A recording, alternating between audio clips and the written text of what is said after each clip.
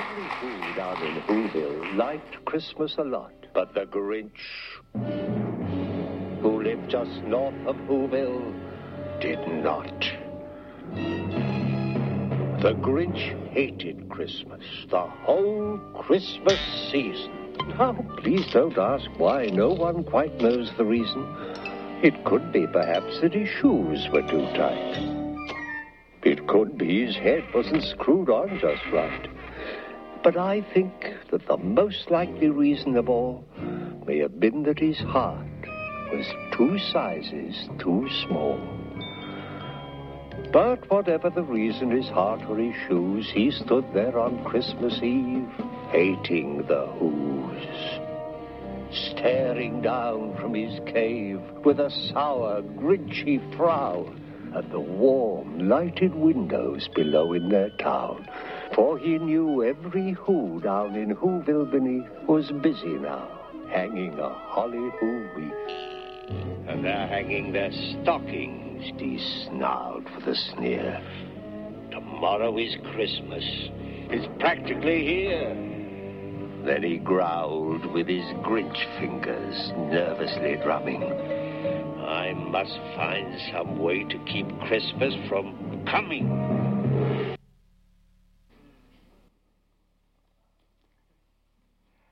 Just so you know, I hung out with the Grinch last night. If you saw it on Facebook. Honest to goodness, I had a wedding in East Greenwich, Connecticut, and I'm driving back. I stopped at Uno's to get a bite to eat. No kidding. The Grinch come and sat down in my booth with me. God knew what was happening today. So this is I must have got the right sermon. It must be. Speaking of celebration and joy, we're going to celebrate communion at the end of the message today. So I apologize for these sadistic little communion cups, but this is a holdover from COVID. I look forward to getting back to the normal communion cup soon. But you might want to, I went ahead and got mine ready. It took like 10 minutes and got it all ready so you could open it. So one key is go ahead and take the top off to reveal the host while I'm preaching. That's fine, and that'll give you a head start. So at the end of the sermon, communion is, and I'm not making light of communion, but believe me, that's why I'm saying something about it. It's probably the most important sacrament of the church. Okay, this title of Theodore Geisel's classic movie, Theodore Geisel's Zeus, who, by the way, was born in Springfield, Massachusetts, and went to college in Dartmouth and then later Oxford. He's a brilliant man. This title of this classic movie is really, though, an inaccurate title because the Grinch didn't really steal Christmas. He just stole the customs and traditions that we have added to Christmas that have emerged around the celebration of the Incarnation. I think a better title would have been either The Grinch Tried to Steal Christmas, or I'm going to call it The Choice to Rejoice. The Grinch could have been talking about Mary, the mother of our Lord, and her joy that she expressed, that we're going to read in just a moment, in that iconic song that we call the Magnificat.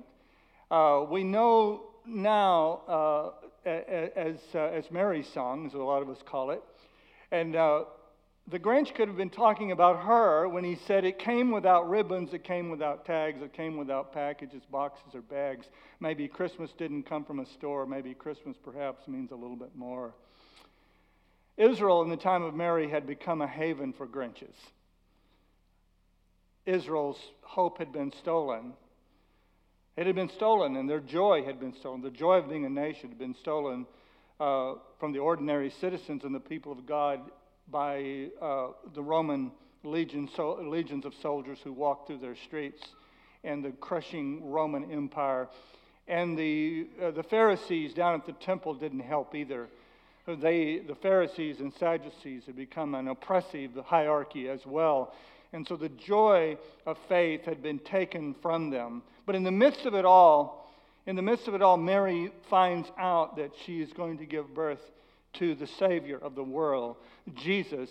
And that joy, that tremendous joy of knowing that she would give birth to the Son of God, it trumped all the oppression and all that she had lost and all that Israel had lost. And you read the history, things were dire and things were difficult and things didn't look good for Israel. But when she learned that the hope of Israel was within her womb, here's what she said. Mary, at that time, or here's what the Bible says, I meant to say.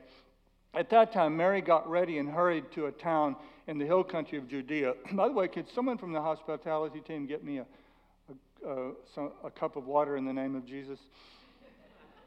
At that time, Mary got ready and hurried to a town in the hill country of Judea, where she entered at Zechariah's home and greeted Elizabeth. Elizabeth was her cousin. When Elizabeth heard Mary's greeting, the baby leaped in her womb. And Elizabeth was filled with the Holy Spirit, and in a loud voice she exclaimed, "Blessed are you among women, and blessed is the child you bear. But why am I so favored that the mother of my Lord would come to me? As soon as the sound of your greeting reached my ears, the baby in my womb leaped for joy." I don't know how you know the baby in your womb is leaping for joy, but she did. Blessed is the one who believed the Lord would fulfill his promises to her. And Mary said, thank you, Pat, "My soul glorifies the Lord." And here's a key word I'm bringing up right now. Get ready to underline it, circle it, or try to remember it anyway. "My soul glorifies the Lord, and my spirit rejoices in God my Savior." The word rejoice, by the way, is translated in John chapter 5, verse 3 as enjoy. It says John was a light that burned bright for a time. You chose to enjoy his light. So in the midst of joylessness and hopelessness, Mary found something she enjoyed. And she enjoyed it so much, it overwhelmed all the sadness. It overwhelmed all that they had lost. And that's what we're talking about today. We're talking about the choice to rejoice. Now, where was I? "My soul glorifies the Lord, my spirit rejoices in God my Savior, for he has been mindful of the humble state of his servant. From now on, all generations will call me blessed, for the Mighty One has done great things for me. Holy is his name. His mercy extends to those who fear him from generation to generation. He has performed mighty deeds with his arm. He has scattered those who are proud in their inmost thoughts. He has brought down rulers from their thrones. He has filled up the humble. He has lifted up the humble. He has filled the hungry with good things, but has sent the rich away empty. He has helped his servant Israel, remembering to be merciful to Abraham and his descendants forever, just as he promised our ancestors." Mary stayed with Elizabeth for about 3 months and then returned home. So let's talk about this choice to rejoice, which we see, and those of you who've seen the movie or read the book, How the Grinch Stole Christmas, you know that the key to the whole story is that the citizens of Whoville, after Christmas traditions were stolen, the gifts were stolen from under the trees, and the food that they were going to feast on was all taken away, they still began to celebrate the season. And I've no doubt in my mind that Dr. Seuss, who was a fourth-generation Lutheran, probably was thinking of the Christian story and the Christian version of Christmas when he wrote it. But nevertheless, their joy was not stolen. They made a choice in spite of what they had lost. They made a choice to rejoice. The choice to rejoice is really important. I believe it's been highly underrated in its value in human life and in specifically the Christian life. I believe it's been seriously neglected as a great offensive weapon to defeat the enemies of life is the choice to rejoice. And the choice, another translation of the word rejoice is to brighten up. So, I say to you, first of all, that the choice to rejoice puts us on the right side of the enemies of Christ. You know, the Bible says if a man's ways please the Lord, he makes his enemies to be at peace with him. We have our human enemies and adversaries and opponents and people that get offended at us, and we offend them, and we get offended at them. And the Bible wants us to make peace with all of the people in our lives. that get offended at us. We're supposed to try to work out our differences. The Bible says, live at peace with all men. So we're supposed to try to do that. But there are enemies of God that I must never be at peace with. That scripture does not refer to the enemies of the Lord. I always want to be on the opposite side of those who are enemies of Christ, those who are enemies of the hope of the world. One thing is certain: when we rejoice, Christ wins. When we experience the reign of Christ, He wins. When we mope, gripe, whine, bicker among ourselves, our adversary wins, because we are experiencing the rule of Satan. Satan doesn't know a moment of joy. He's the ultimate Grinch. In fact, he became a devil by being discontented. By the way, he was in heaven when he became discontented. By the way, everything was perfect. He had a high position in the kingdom of heaven. And he was a highly exalted angel. But he became discontented with his position. He became discontented with being third, fourth, fifth in command, whatever he was. Examine the words of these Christmas carols, and you will see why rejoicing in Jesus gives him a headache. What child is this who laid to rest on Mary's lap is sleeping, whom angels greeted with anthem sweet, while shepherds watch are keeping? This is Christ the King, whom shepherds guard and angels sing. Haste, haste to bring him laud, the babe, the son of Mary. He doesn't like anyone being king but him. He wants to be in charge just for being in charge's sake, not because of any redemptive value of being in charge, just because he said, I will exalt myself in the book of Isaiah, I believe it's chapter 14. He says, I will exalt myself above the Most High. I will be like the Most High, he said. Here's another one. O come, all you faithful, joyful and triumphant. O come ye to Bethlehem. Come and behold him, born the King of angels. The devil found that very offensive. The King of angels? I used to be an angel. And now you're saying he's the King of angels? I wanted to be the King of angels. Oh, come, let us adore him. Oh, come, let us adore him. Oh, come, let us adore him, Christ the Lord. What about hark the herald angels sing? Glory to the newborn King. Peace on earth and mercy mild. God and sinners reconcile. Joyful all you nations rise. Join the triumph of the skies. With angelic hosts proclaim Christ is born in Bethlehem. The word Christ means anointed one. So, the good news that we sing about and we celebrate, and we sang about it this morning, and Sherry led us in worship about this very thing, that Jesus is Lord and Jesus is Christ, drives the devil crazy. Just like the rejoicing of Whoville got on the Grinch's nerves. I want to get on the devil's nerves. How about you?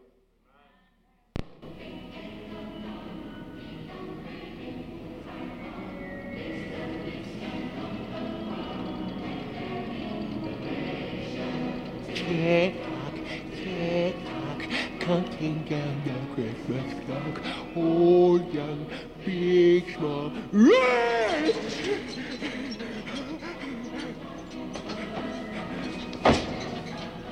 Yes, this Christmas music. It's joyful and triumphant. Must drown them out!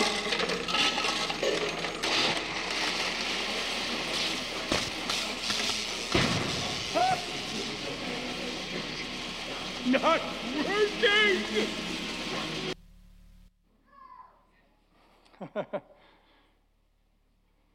Jesus got his power, see? Jesus got his power through humility and serving. Satan tried to get power through pride and dominance. Philippians 2:6 says, though he were God, talking about Jesus, he did not think equality with God as something to cling to. Equality with God, that's the thing that the devil wanted, that he couldn't have. Jesus surrendered that equality with God. He had it and he gave it up. Satan didn't have it, but couldn't give it up. Isaiah 14:14, I tried to quote it badly a while ago. I'll give it to you correctly now. I will climb to the highest heavens and be like the Most High. See, I know and you know We all know there's power in Jesus. There's power in the name of Jesus.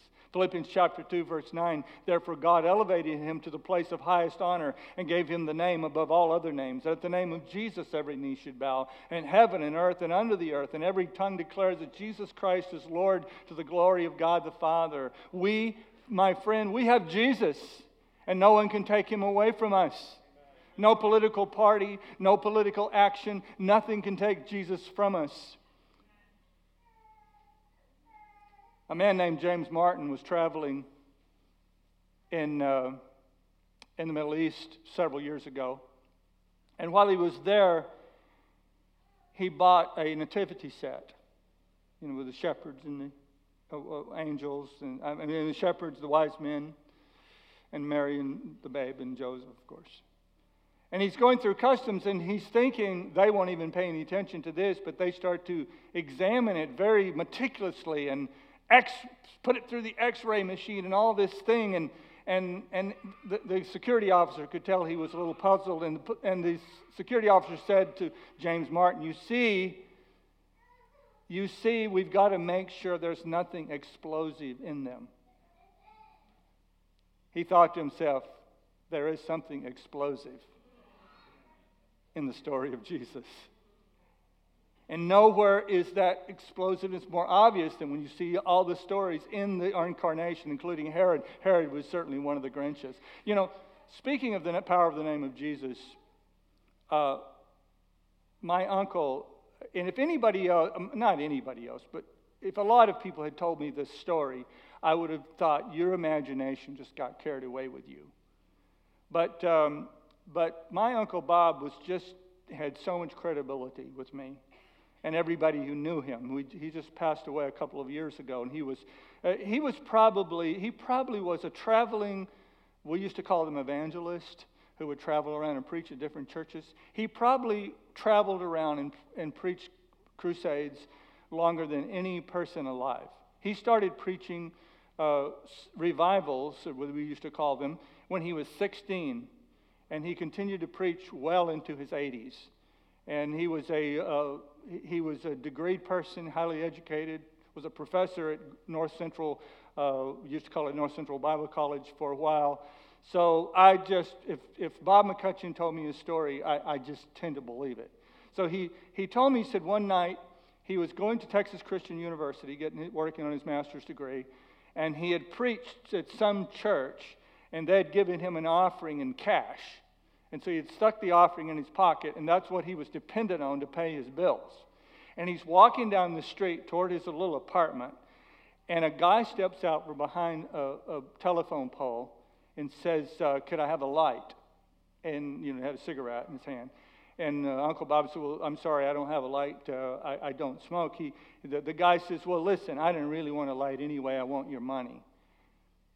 And he clutches the offering. He's not going to give it to him. He's determined he's not. And Bob was a very interesting person because he seemed so shy.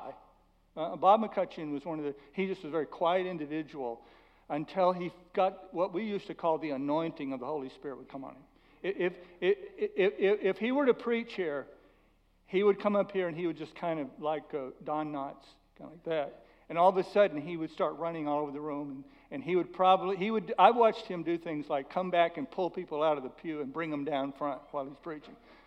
And lay hands on them. I mean, he would just get bold. So he had that anointing came on him. And the guy pulls out a knife and says, I want your money.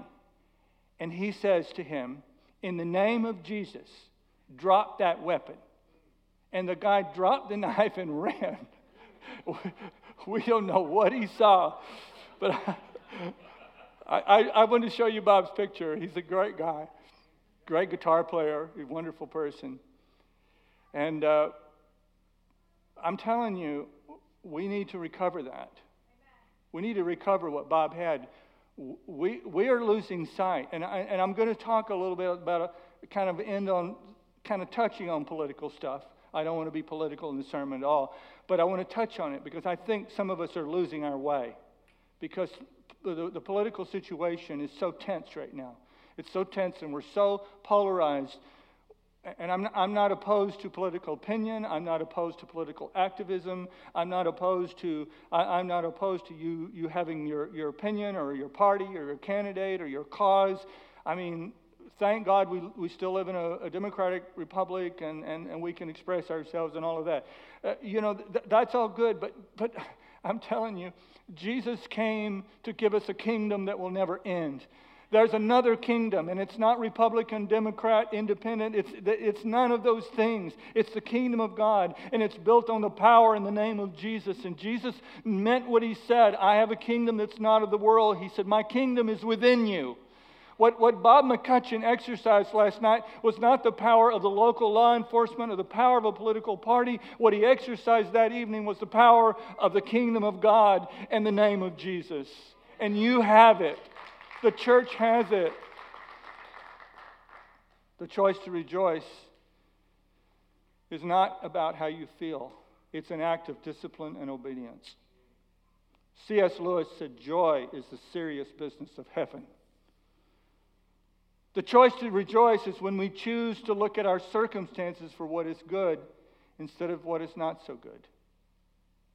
That's what the citizens of Whoville did.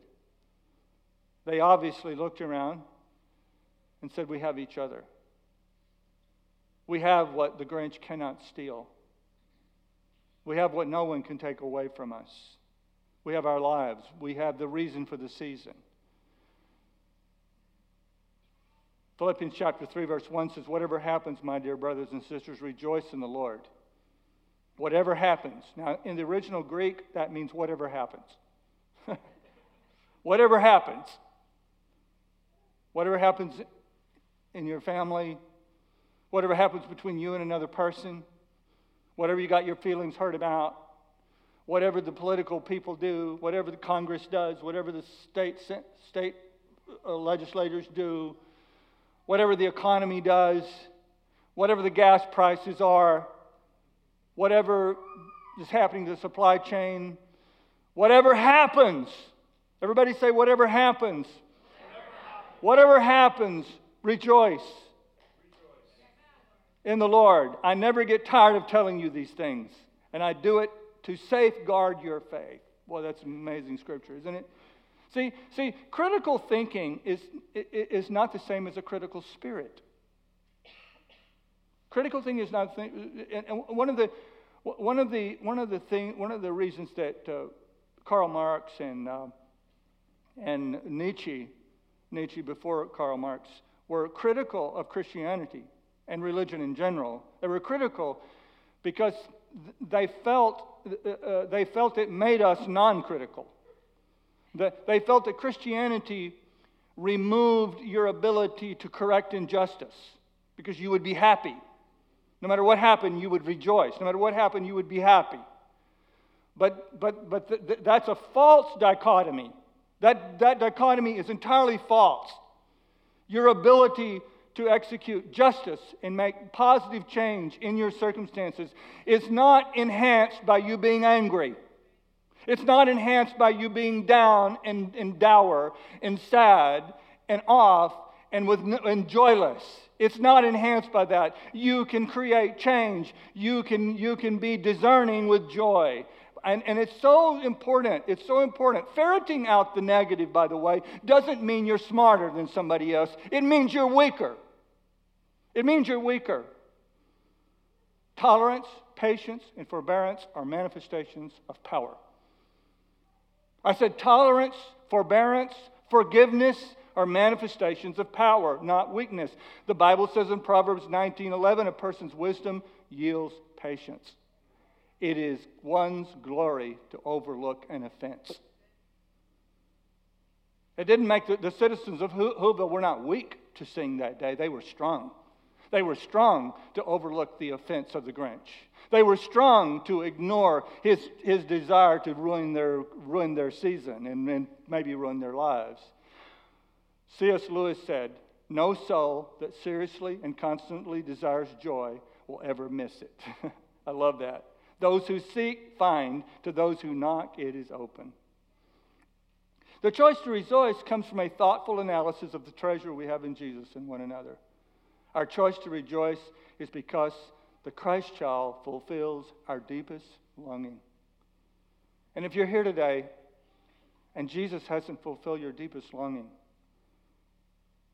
I question that you've received him yet. I question that you have come to know him. And I hope before this service is over, you will make that important decision. Ultimately, the call to rejoice is obeying the call to magnify God. Think about Mary and Elizabeth, who had this amazing 3 months together. I would love to know more of what they talked about. I'd love to know more of what went on in their relationship. But in spite of the fact that they were under the cruel boot of Roman oppression, in spite of the fact that they had a religious authority that was making everyone miserable, they had taken the laws and rules of the Old Testament and they had multiplied them till by the time that Mary and Elizabeth came along, the Pharisees and the leaders of the synagogue and the rabbis that ruled had developed 632 rules that everyone had to live by. And you could get beat up, thrown in jail, even executed for not following the rules. They were in a very difficult and oppressive time. But they got out their magnifying glass. I know I use that as a prop every once in a while. They got out their magnifying glass. They didn't put it on the headlines down at the Jerusalem Post. They didn't put their headlines on the edicts of the Roman Empire that gave them another whole set of rules that they had to live by. I mean, a Roman soldier could conscript you to do anything he wanted to do for you, and you better follow his orders. He could have a heavy load, and he could look at you and say, as you're a Jewish common person, and he would say, you have to carry my pack, you have to carry my load, you have to carry this to wherever I tell you to carry it, and you had to obey. Life was oppressive. I know some of you think life's oppressive because you have to go the speed limit, or have to wear a seat belt, or in certain settings you have to wear a mask. That's oppression to you, but you don't know oppression yet. You don't know oppression. But they were able to take the magnifying glass in their soul and put it on the kingdom of God. They were able to put it on Jesus. You know, you see, every Jewish person, Israel was their highest joy. In fact, Psalms 137:6 says, may my tongue cleave to the roof of my mouth if I do not make Israel my highest joy. It actually said that. So think about this. Israel was in an oppressed, terrible state. And what did Mary and Elizabeth find? They found something better than Israel. They found something better than their nation. Maybe that will help some of you. I love my nation. There's nothing wrong with that. In fact, there's everything right about loving your nation. I don't care what anybody says. But I must not magnify my nation above my Christ. I must not magnify my nation above the kingdom of God. The Bible says that we have a kingdom that cannot be shaken. And the Bible says that everything that can be shaken will be shaken until only that which cannot be shaken remains. So don't worry too much about the shaking, because what we have isn't going to be shaken. It's going to be around. It's lasting in the totalitarian regime of China. The kingdom of God is succeeding to the point that they say by like 2024, there will be more Christians in China than any other nation in the world. I'm telling you, don't get discouraged. I read the last chapter of the book and we win.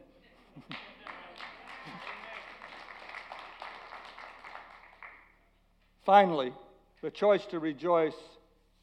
And this is such an important point. I guess I could have made the whole sermon about this.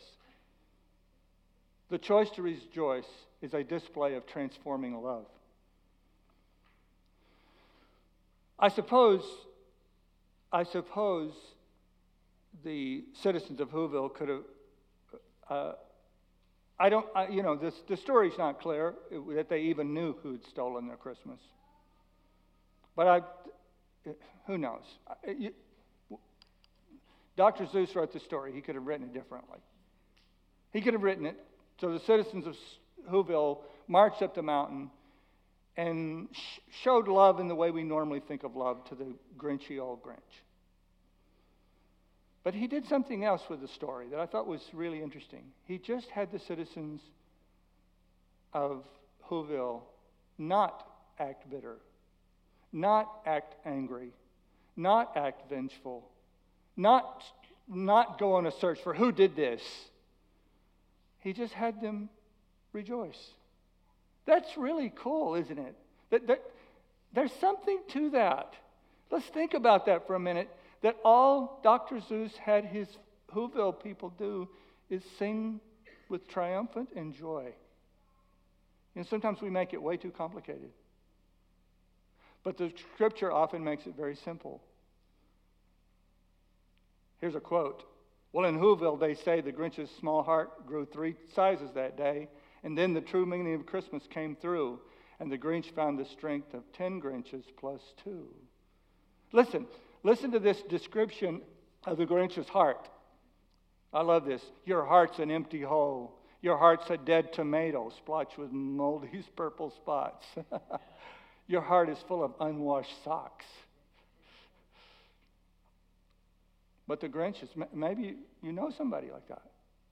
Maybe you live with someone like that, right? But the Grinch's tiny heart was transformed when people he offended, wounded, and even willfully tried to make miserable gave praise and rejoiced. The people of Whoville weren't trying to change the Grinch's heart. They were conquering their own inner Grinch. See? That's the real key here, is you got to conquer your own inner Grinch. Do you know how the story of this, I'll get it out in a minute. It's early still. Only 1 cup of coffee. You know how Dr. Seuss came to write the story. Does anybody know this story? How he came to write it? He was 53 years of age, and on the 26th of December one year, he was brushing his teeth, and he noticed how very Grinchous he looked in the mirror. He noticed how very dour and sad he looked on the 26th of December.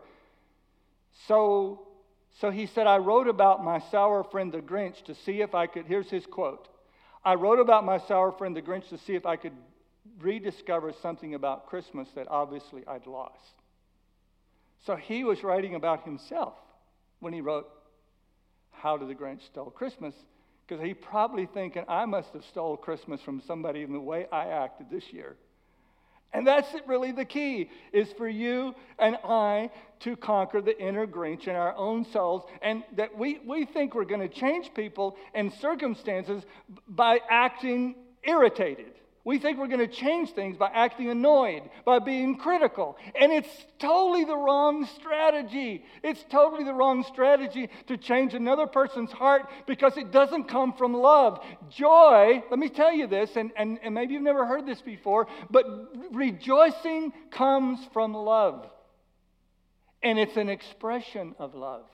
Because it's not just because of what you're saying when you're rejoicing, it's because of what you're not saying. When you're rejoicing, you're not saying, you did this, you did that, you're not doing that for me, you messed up, you're making me crazy, you're making me angry. You're not saying that. You are acting like the world is fine. And that is the heart of rejoicing, is you actually are acting like you're enjoying your life. Is that a simple assignment? That this Christmas season, we could all start acting like we're enjoying life? Well, let's play that scene where the Grinch's heart. I asked the Grinch last night if his heart had grown, but it actually was confirmed that it hasn't, because he didn't offer to pay the bill. If his heart had gotten all that big, he would have paid for my dinner last night. But anyway, the Grinch in the story had his heart, and let's see how it happened. Heard a sound rising over the snow. It started in low, then it started to grow. Huh? Huh? But the sound wasn't sad. Why, this sounded merry. But it was merry. Very. Every Who down in Whoville, the tall and the small, was singing without any presents at all.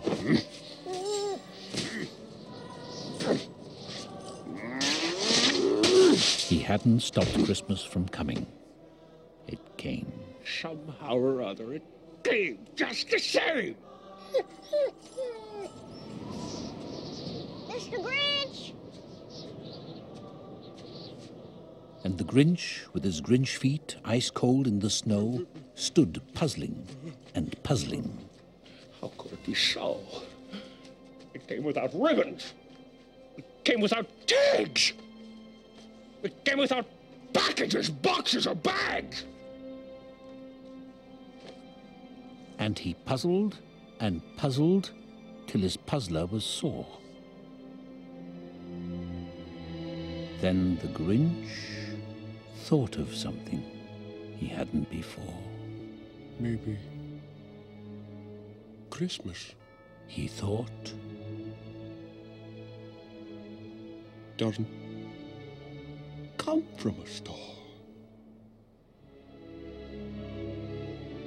Maybe Christmas, perhaps,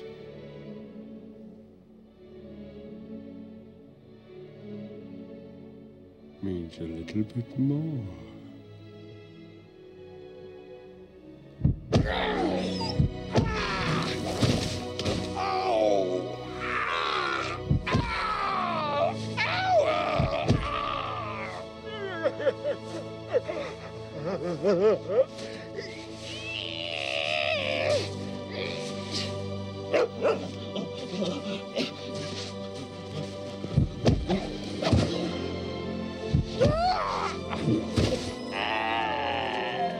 Max!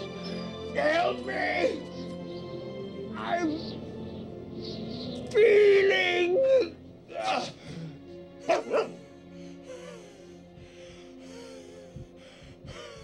and what happened then? Well, in Whoville they say that the Grinch's small heart grew 3 sizes that day.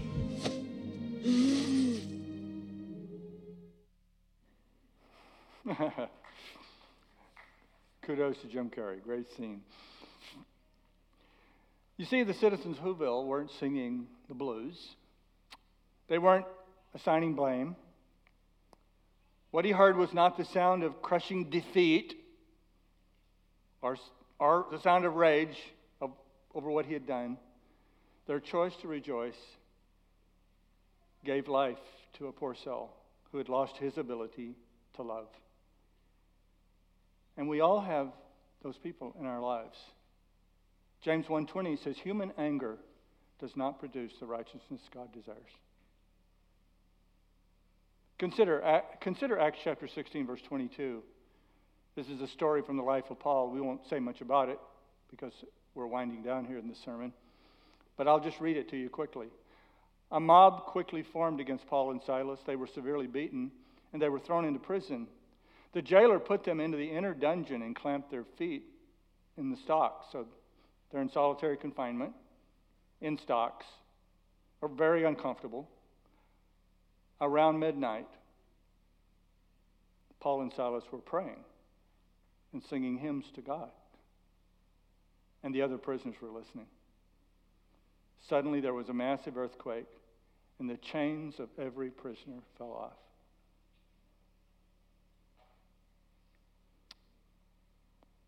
I know what Sherry was doing a while ago when she was up here.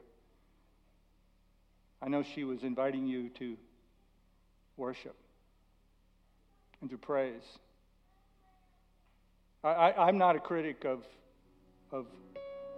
modern church, contemporary church at all. I'm not a critic of performance music that we do a lot. The modern day contemporary church, we do a lot of performance music. You don't even have to sing. You can just sit back and watch just the guitar and the drums, and enjoy the music. It's like going to a concert. And I'm not critical of that. I'm not going to be a Grinch or a Scrooge about that, right? But I do sometimes concerned that we've lost something. We've lost something, and that is the joy of you singing, the joy of you entering into worship. The joy of that is what will transform lives, and it will cause people to have their heart grow 3 sizes or 2 sizes, whatever it's needed. One thing is certain about all of us in the sanctuary. Here's what's true. And I say it, I'm pretty confident it's at least 95% true. That we're all upset about something. How many of you, just do a little survey, how many of you right now can think of something you're upset about? That's about 98%. So I wasn't far off. I mean, any survey that comes out that good, it's considered a success. So most of us, there's something in our life we're upset about. Brian Williams signed off from MSNBC this week after 28 years, announcing his retirement with this dire warning. Here's what he said, and I don't know, some of you may have heard it. The darkness on the edge of town has spread to the main roads, to the highways, byways, and neighborhoods. It's now at the local bar and the bowling alleys, at the school board and the grocery store, and it must be acknowledged and answered for grown men and women who swore an oath to their Constitution, elected by their constituents, possessing the kind of college degrees I could only dream of, have decided to join the mob. They have decided to burn it all down with us inside. Now, for my purpose right now, it doesn't matter to me whether he's referring to the political right or the political left, because I know both sides feel that way right now. He's describing how many of us feel at this time. Of course, many of you, and a lot of you who raised your hand, your joylessness or your thing you're upset about is way more personal. It has nothing to do with national politics. It doesn't matter for the reason I'm saying it. I know you may object, because there's always a danger in finding your joy in something other than circumstances, because it can, listen to me, it can lead to passivity, and it can lead to inaction. That's why a lot of us don't find our joy, because we think it will lead us to passivity and inaction. There's some injustice we need to correct, either at our work, in the politics of the world, in the nation, in our personal relationships. There's something we need to correct before we can have joy. And so we've got this, I know I talked about that earlier in the sermon, we've got this tension going on. Joying in Jesus or correcting the injustice, and you kind of feel like you need to be angry to correct that injustice. You need to be critical. You need to be, that's not joyless. That's not joyful over here on this side of the continuum of correcting injustice, taking care of what's wrong, speaking up for some injustice that's being committed against you or somebody else. I don't totally know how to resolve that. I'm going to tell you the truth. I don't totally know how to resolve that, because we are called at times to speak up about things that aren't right. We're called at times to have there's even a righteous anger described in the Bible. How about this? How about this being what God is calling us to? To hold the two in perfect tension, but always give more weight to the authority of Christ. So the eternal, Paul called it the weight of glory. The weight of glory will always outweigh the injustice. It will always outweigh the thing you're annoyed about or worried about, because truthfully, it doesn't all have to be fixed before Jesus returns. Some things are not going to be made right until the King of Kings and Lord of Lords comes and makes it all right. So you better, if you want to be happy, how many of you want to be happy? You want to be happy? Find your joy in Jesus. Find your joy in the unshakable kingdom of God. See, the greater danger in not correcting, you know, a greater danger than not correcting that injustice that you're concerned about or that thing that's not right? A greater danger is destroying your own soul. That's a greater danger. And the souls of people around you with despair, anger, rage. What shall it profit a man if he gains the whole world and loses his own soul, Scripture says. Listen carefully to 1 Peter chapter 1, verse 8, 9. It's not going to be on the screen for you on the wall. Though you have not seen him, you love him, and even though you do not see him now, you believe in him and are filled with inexpressible and glorious joy, for you are receiving the end result of your faith, the salvation of your souls. Right now, we're all going to pray, and I'm going to ask you to make a covenantal decision in this prayer to remove your focus, your worship, and your joy away from anything that man or devil can take away from you and transfer it to the King of Kings, the Lord of Lords. In this prayer, I want us to march into the devil's territory and make one demand. Give me back my joy. Okay? Will you do that? We'll do that in conjunction with communion. If you've never received, I'm going to pray a prayer, and this prayer is designed for those of you who have not made Jesus the Lord of your life. And I want you to also get prepared to receive Holy Communion this morning. Father, in the name of Jesus, I come to you confessing my sins, confessing my failures, confessing my inability to have joy, and I give it over to you. And I invite you now, Father, to make Jesus Christ, your Son, the Lord of my life. And I receive his body and his blood as a signal of his power and everlasting kingdom, because he said he would not take communion with us or drink from the fruit of this vine until he drinks it anew with him in his kingdom. So we rejoice in the kingdom that is and the kingdom to come. In Jesus' name.